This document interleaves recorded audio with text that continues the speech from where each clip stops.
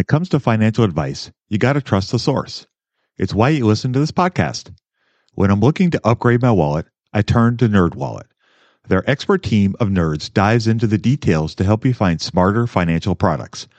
Before NerdWallet, I'd pay for vacations with whatever was in my wallet, but I was missing out on miles I didn't even know I was leaving on the table. Now I've got a new card worth more miles and more upgrades. What could future you do with more travel rewards?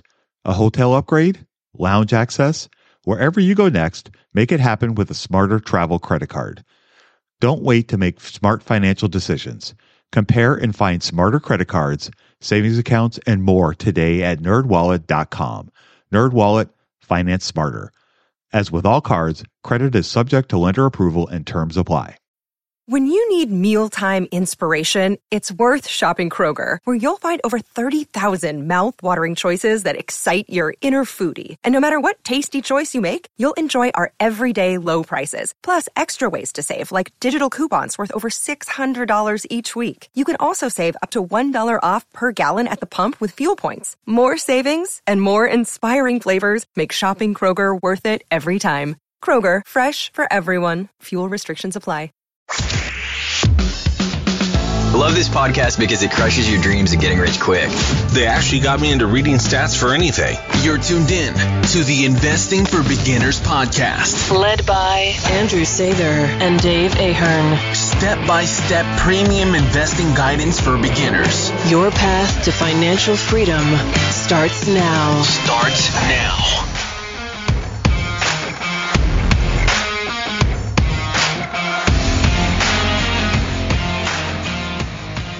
All right, folks, welcome to Investing for Beginners podcast. Today we have episode 260. Today, Andrew and I are going to teach an investing class. Well, just kidding. We're going to talk a little bit about, we got this great question. Actually, I'm stealing a great question from Patrick O'Shaughnessy from Twitter. Full disclosure here. He had this great question on Twitter a few weeks ago, and I thought it was awesome. And so Andrew and I are actually going to take a stab at answering this question. So the question goes like this. You get to teach an investing class by using 3 long-term single case use stocks from any era. Berkshire is not allowed. Which 3 do you pick? So Andrew and I are going to share with you our 3 picks, and we'll discuss them kind of back and forth. So Andrew, I'm going to give you first serve so you can talk about the first company that we think would be a great use case to help teach finance. So I'm going to pick one of the greatest investments that we've seen over decades, and that's Coca-Cola. Specifically Coca-Cola during the late 80s and the 90s. And it's obviously still around today, and I drink Diet Coke. I enjoy my Diet Coke, and I know millions of people around the world do too. I think Coca-Cola is such a great example of what is possible with investing and in the finance world.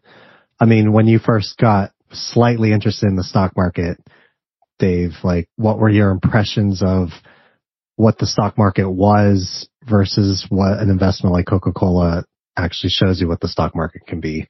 Like, was it like some kind of casino kind of environment for you?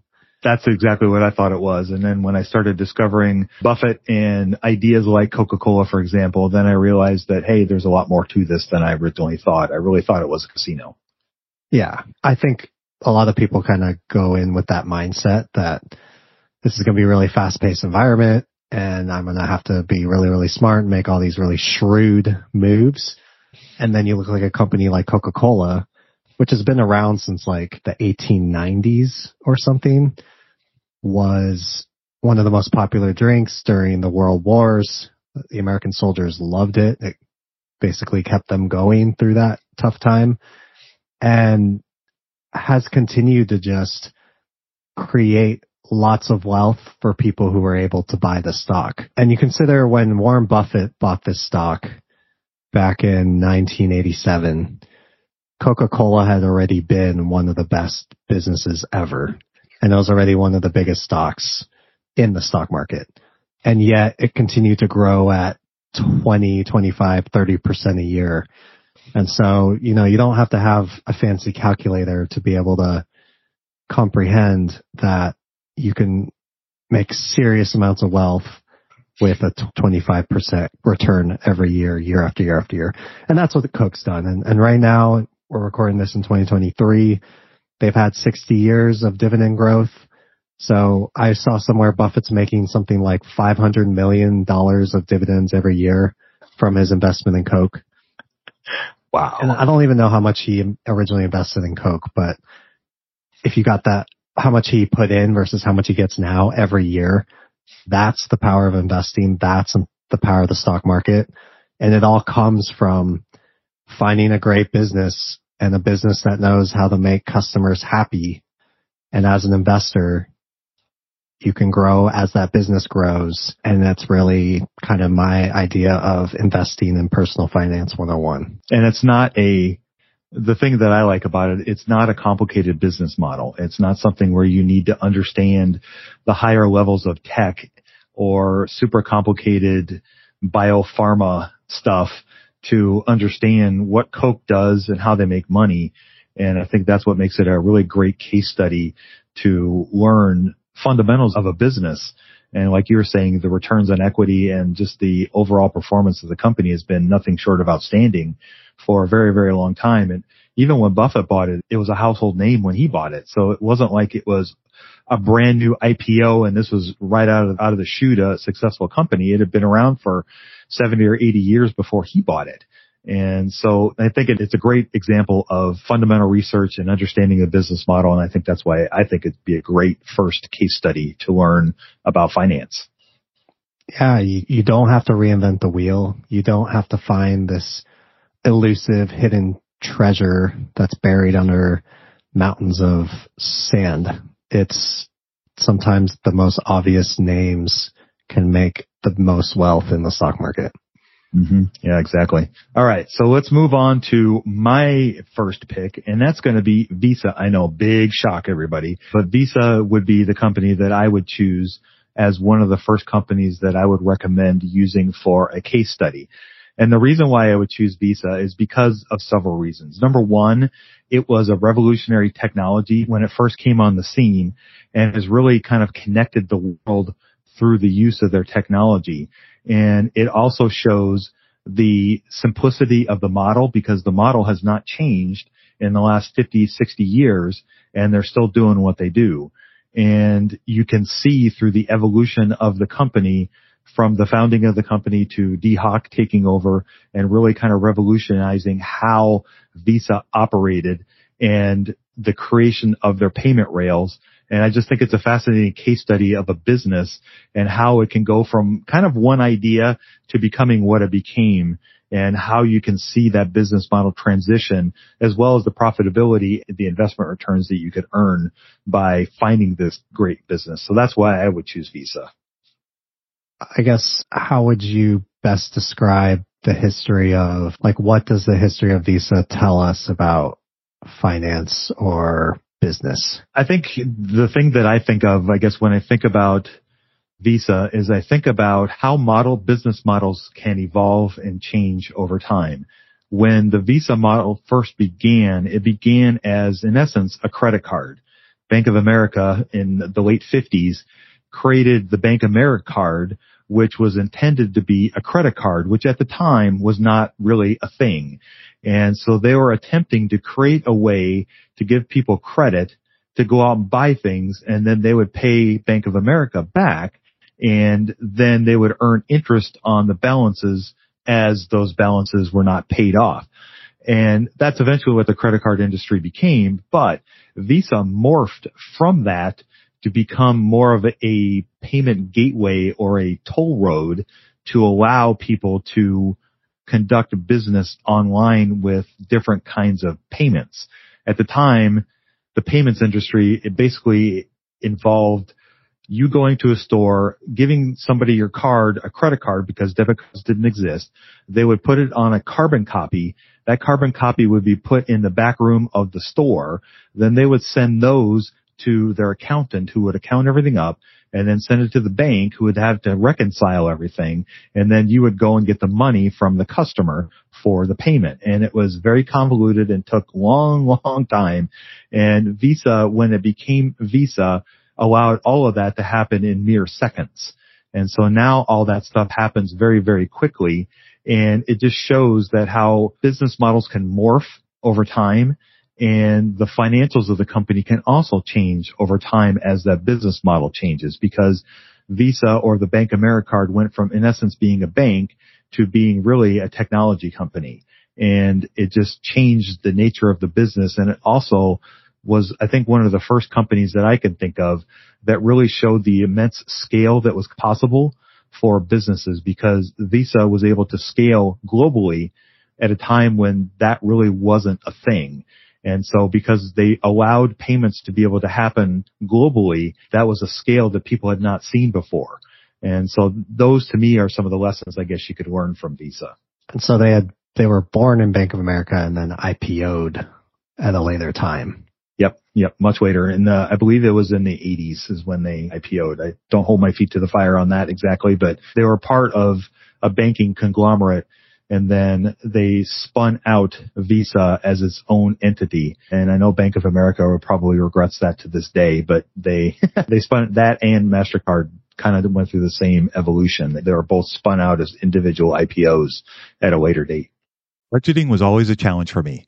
I struggled to find the best way to keep track of all of my money, not to mention all the time tracking down receipts, cataloging expenses, and trying to figure out what went wrong with my air quote system until Monarch Money. Monarch Money allowed me to easily see what is going on with my finances, helping me get a better handle on my spending, budgets, and more. It's my go-to app every day, more so than my bank, because I can quickly see where I am with my budgets and spending, allowing me to invest more and spend time on the things that I want to do. It's my GPS for money. Monarch is the top-rated all-in-one personal finance app. It gives you a comprehensive view of all of your accounts, investments, transactions, and more. Create custom budgets, set goals, and collaborate with your partner. And now get an extended 30-day free trial when you go to monarchmoney.com/beginners. Unlike other personal finance apps, Monarch's simple, intuitive design makes it so easy to set up, customize, and use. Monarch has built-in features to collaborate with your partner, family, or financial advisor.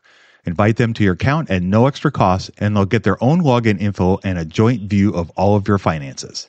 Monarch is the most customizable budgeting app. Change the layout of your dashboard, toggle between light and dark mode, create custom budgets and notifications, set up automatic rules for transactions and notifications, and more. In fact, Monarch Money is one of the first to bring you direct Apple Card, Apple Cash, and savings syncing with the latest iOS 17.4 update. Now you can sync your wallet directly for seamless budgeting. After trying out Monarch for myself, I understand why it's a top-rated personal finance app. And right now, get an extended 30-day free trial when you go to monarchmoney.com/beginners. That's monarchmoney.com/beginners for your extended 30-day free trial. When it comes to financial advice, you got to trust the source. It's why you listen to this podcast. When I'm looking to upgrade my wallet, I turn to NerdWallet. Their expert team of nerds dives into the details to help you find smarter financial products. Before NerdWallet, I'd pay for vacations with whatever was in my wallet, but I was missing out on miles I didn't even know I was leaving on the table. Now I've got a new card with more miles and more upgrades. What could future you do with more travel rewards? A hotel upgrade? Lounge access? Wherever you go next, make it happen with a smarter travel credit card. Don't wait to make smart financial decisions. Compare and find smarter credit cards, savings accounts, and more today at nerdwallet.com. NerdWallet, finance smarter. As with all cards, credit is subject to lender approval and terms apply. All right, so let's move on to Andrew's second pick. So I'm going to reference a company from long ago. Now we're talking about my childhood. A company called Circuit City. And so, if you're Gen Z cohort or younger, you probably don't know what I'm talking about. But Circuit City was basically like a Best Buy. And at the time, personal electronics were really first bursting onto the scene. So this idea of even like putting computers in your home or having a lot of electronics in your home, electronics was this big growth industry where now we kind of see electronics as this, we all live with electronics, but electronics used to be a much newer concept, and particularly the type of electronics that Circuit City provided, which included, desktop computers, laptops, anything like that. So what makes Circuit City interesting is it kind of serves as a warning for what can happen in the stock market on the negative side. So we understand that you can make a lot of money from the stock market through businesses that grow. We also have to be careful that sometimes businesses get a little bit too greedy and they can bite off more than they can chew, and that can wipe out shareholders. So in the case of Circuit City, they grew too fast. And so even though they were a company that had lots and lots of growth, they basically overextended themselves. And when the recession hit, they had way too much inventory and they couldn't get rid of it all. And they had a lot of things that they had to pay for that they couldn't pay for, and they had to go bankrupt. So it does show you that while there's a lot of inspiring stories about the stock market, there are also some harsh business realities. And as investors, it will help your results a lot if you can identify that and just be careful of times when things get too excessive. So in the case of Circuit City, they built up too many liabilities and didn't have enough of a asset buffer. And so it's kind of rare. It doesn't happen much, but every once in a while you get a business that basically was not wearing pants and the tide came out. So it's something sometimes you just have to be cautious to understand that there is a dark side to investing. Yeah, there definitely is a dark side. So were the financials such that you would have seen some of these things growing or happening as they were playing out in real life? So you could have seen this kind of example of too many liabilities and not assets to offset their, I guess, weakness?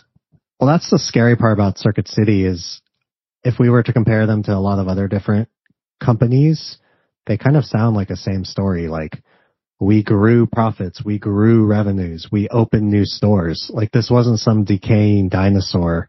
This was a fast growing company. And so it's again just one of those situations where it helps to use basic metrics. One of them that we probably don't talk about enough, but it's called the quick ratio, and it looks at how liquid a company is. And liquid meaning, can a company have a lot of cash on hand in case of a bunch of costs come up? So you can use simple liquidity tests like that, and you can avoid companies that don't score well on those. And that's one way to prevent your portfolio from experiencing what Circuit City shareholders experienced, which in the case of bankruptcy means your investment goes to zero. And that's really the only way you can absolutely lose money in the market, right? Is if something goes to zero. Yeah. I think that's a great case study. What's the best way to get started in the market? Download Andrew's ebook for free at stockmarketpdf.com. All right, so let's move on to, I guess, my second choice, which would be kind of along, maybe not the bankruptcy yet, but the same kind of idea, and that would be GE. And the reason why I would pick GE is I think GE shows the whole range of gamut of a company going through the entire life cycle prior to going out of business. And you can see the company, founding over 120 years ago or so, if I had to guess. I don't know all the specifics, but it became one of the most recognized brands in the world, one of the largest companies in the world, easily one of the largest companies in the United States. And now it's a bit of an afterthought. And it shows kind of the evolution that you can go through with a company. The business model didn't change much, but it also shows ownership and how leadership can impact a business. And towards the high point of the company, they had a CEO who, in essence, gamed the system and created ways to beat earnings every single quarter, every single year, so that the stock price would continue to go up. And he would do things like he would take on more debt to generate growth. He would buy a lot of businesses that the company really didn't need. They took on all kinds of different kinds of business entities that weren't really related to their core of what they were really doing. And that distracted from the focus of what they really do, which was focusing on electronics. That's General Electric. That's what they did. And when they started getting away from what they did as a core, they kind of lost focus and the company started to struggle. And this particular CEO stepped down. They had another one come in, And he tried to right the ship by offloading a lot of the assets that they had that weren't core to the business. And they took great losses from those. And the company has continued to lose, I guess, focus as well as relevancy. And you can see it in the sales. You can see it in the balance sheet.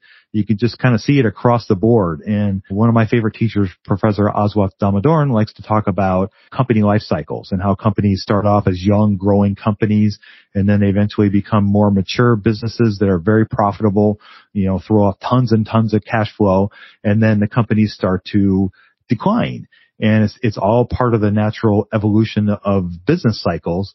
And GE, I think, is the perfect example of that whole starting at the bottom, growing to a high point, and then kind of getting over the curve and starting to fall off from them. And so that's why I think GE would be the perfect case study of an evolution of a business. And you could see it in the financials. You can see it in the management. And that's, to me, why I would choose GE. So kind of like this focus on the empire building versus doing what's right. Yeah, exactly. That's perfect. That's a great way to put it. It's definitely, the king has lost his mojo, but he doesn't realize he's lost his mojo. So I guess when people say that, when investors say that, like a company that got too aggressive with growth, what exactly does that mean to somebody who's not familiar with how growth works in the market or with businesses? Well, it can mean a variety of different things, and it really depends on the company and business and who's leading the company. Some people, when it can go wrong when companies continue to try to grow just for growth's sake, as opposed to trying to become better at what they do. If a company gets away from focusing on what it is they do, for example, if McDonald's decides that they all of a sudden want to make pizza, and that's not their core competency, and they focus all their energy on growing the business by jumping into the pizza wars, for example, then they're going to detract from the business, and it could, in the long term, it could really hurt the overall performance of the company by focusing on something that's outside of your core competency. And I think GE is an example of a company that tried to do that. They tried to get into finance. They tried to get into, furniture. They got into all kinds of crazy things that really had nothing to do with what they do. And I think when companies try to do that, they can take on debt. They can take on more debt than they can handle because they're trying to grow, because some companies try to grow by buying other companies. And that's what GE did, is they would take on a whole bunch of debt and go out and buy a whole bunch of companies. And in and of itself, that's not necessarily a bad thing if it's done well and done right. The problem is that when you do that wrong, when the CEO is basically trying to satisfy his own ego by building a bigger empire, he's putting more strain on the business. And if they can't afford those interest payments because they have all this other debt, then that puts the company in a really bad situation financially. And that's something that you see over and over and over again in the stock market. And that's what I think GE would show is you're taking on too much debt and you can't afford it. And it's like our budgets at home. We take on too much debt and we can't afford it. We get in trouble. Same thing happens with a business. And so I think sometimes, depending on how the company wants to grow, that's one of the struggles that I see is when they take on too much debt and then they can't afford it. At Evernorth Health Services, we believe costs shouldn't get in the way of life-changing care. And we're doing everything in our power to make it possible. Behavioral health solutions that also keep your projections at their best? It's possible. Pharmacy benefits that benefit your bottom line? It's possible. Complex specialty care that cares about your ROI? It's possible. Because we're already doing it. All while saving businesses billions. That's Wonder made possible. Learn more at evernorth.com/wonder. So how can an investor differentiate between a company that's buying businesses and doing it well or one that's empire building? Oh boy, that's a good question. I think there's several ways. Some of the metrics will tell you can see by, metrics like returns on capital, returns on equity, returns on invested capital. If those are all elevated and then they start to suffer, that could indicate that the company is not acquiring well. They're not spending their money well because they're ruining the returns, or they're hurting the returns on a capital, which help them grow, which help them give back to us as investors. That's one way. They're paying, sorry to interrupt you, but no, just try to translate, like paying too much for the businesses they acquire. Yeah, exactly. That's exactly it. Paying too much for the businesses they acquire, taking on too much debt, and you could see something like that in an interest payment, like an interest coverage. There's a ratio that you can look at and see what the interest coverage is. And if the company has enough cash to cover the interest payments, then that's okay. But when that starts to get closer to even or less, then that's when you run into trouble. And that's a good way to check, is looking at interest coverage. Those are the two that I can think of. Can you think of any others? Yeah, I mean, there's a bunch, but I don't want to throw people. Yeah.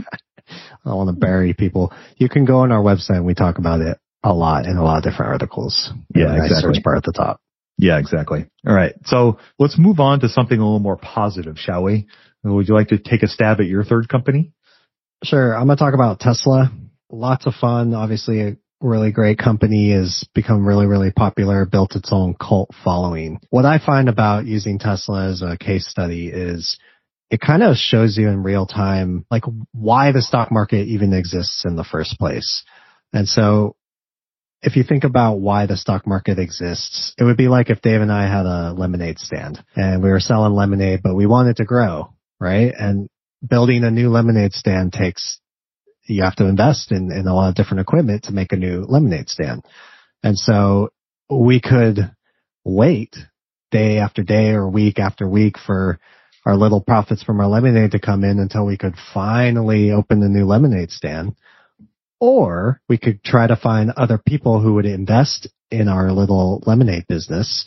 And then when you get investors, you get more cash that you can throw, and maybe instead of opening one lemonade stand, you can open 3 or 5 or 7. And so that idea of raising capital to grow a business is what Tesla has done. And they've done it so, I guess, in such an educational way, because they almost failed. You see what happens when a company gets to the brink. And so it's been this wild ride that the company has gone on, from basically being subsidized by the government because they are trying to push this green technology. And so they're surviving off government subsidies plus whatever money they can raise. And then as they continue to grow, they still need more and more money because they're expanding so fast. It kind of shows that depending on what industry you're looking at, sometimes capitalism can be very brutal, and it can be this very narrow race where companies have to either basically expand or die. And for whatever reason, car manufacturing seems to be that way. So they had a very limited window, but they were able to raise money. And so I think the idea of them and dilution, I think, is an important concept for investors to understand. Back to Dave and I's lemonade stand, if we want to open 7 lemonade stands and we wanted to get a bunch of money from people to do that, well, maybe we have to give up like 10% of our company or something to get that investment to open the lemonade stands. And that's what businesses do when they're in their growth stages. So that's what an IPO is. And then also, as they finance their growth through things like convertible debt, that's another form of dilution. And share-based compensation, which we've debated about in the past and has always been fun and an advanced topic. But those things all basically bring on more investors and bring more money to the table. So you're kind of giving away little pieces of the business to grow over the long term. And that's what some of the best businesses that do it right are able to do that well. And Tesla definitely qualifies for that. Yeah, I would agree with that. There are several things that kind of stand out to me. Number one, we were talking about GE and the whole life cycle idea. And I think Tesla, in a shorter period, shows the impact of the life cycle in the early stages of what can happen with a company when it's successful with everything that it's doing. The other thing that I like about it is you kind of see it being built in real time. So you can, because of the advancements of the internet, now we can see all this happening day by day by day.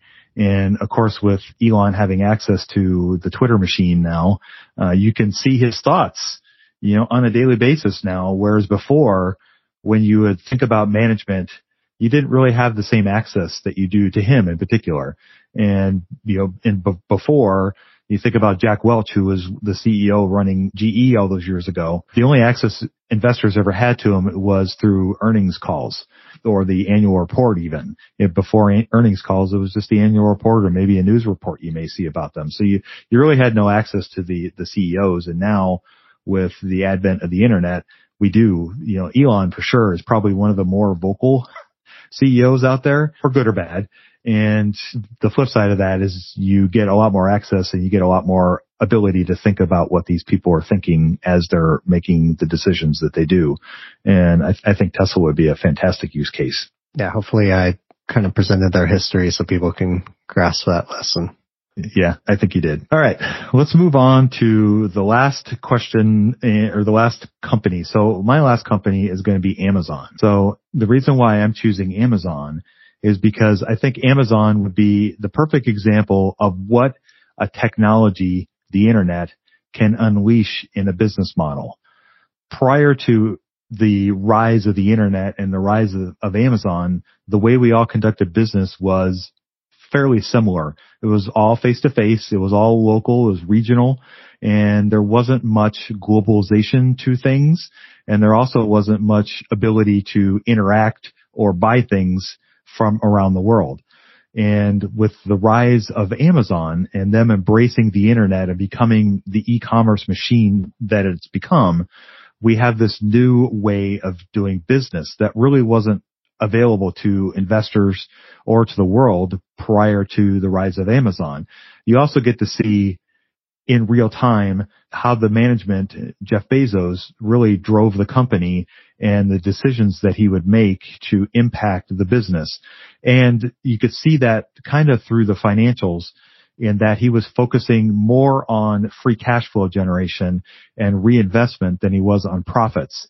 And for a long time, that was really the focus. And you can see that if you had believed in what Jeff Bezos was preaching and you had invested early, you would have done really, really well, but it would have been a really, really rough ride. And it would have been really, really hard to stomach the dot-com bust and everything that happened through that period and just the ups and downs that they've had through the years. And I just think Amazon is a great example of, if you think about a company like Walmart or even GE, the way that those businesses operated prior to Amazon is completely different now. And they've had such a big impact on the world globally as far as how we conduct business. And I just think it's a great case study to show how a technology like the internet can change things. And then you have AWS too. Oh yeah, the whole cloud thing is just, that's a whole other beast of its own that's really become the way we're going to do business going forward. So obviously the internet played a big part. Was there any other huge contributors to Amazon's success in your mind? You have to start with Jeff Bezos. I think he's the mastermind behind what has become Amazon, and he really has driven that company forward. For good or bad, I think a lot of times we want to assign, good nights and bad nights to, different CEOs. This person is anointed and this person is not anointed. He may not be the most likable guy, but he has driven the business to become what it is, by his, desire to improve every day. And he may not have had all the best ideas, but he was willing to gamble and willing to take chances and try things, throw things at the wall and see what sticks and what didn't stick. And that's how things like AWS came to be and Amazon Prime and things of that nature, which have really driven the company forward.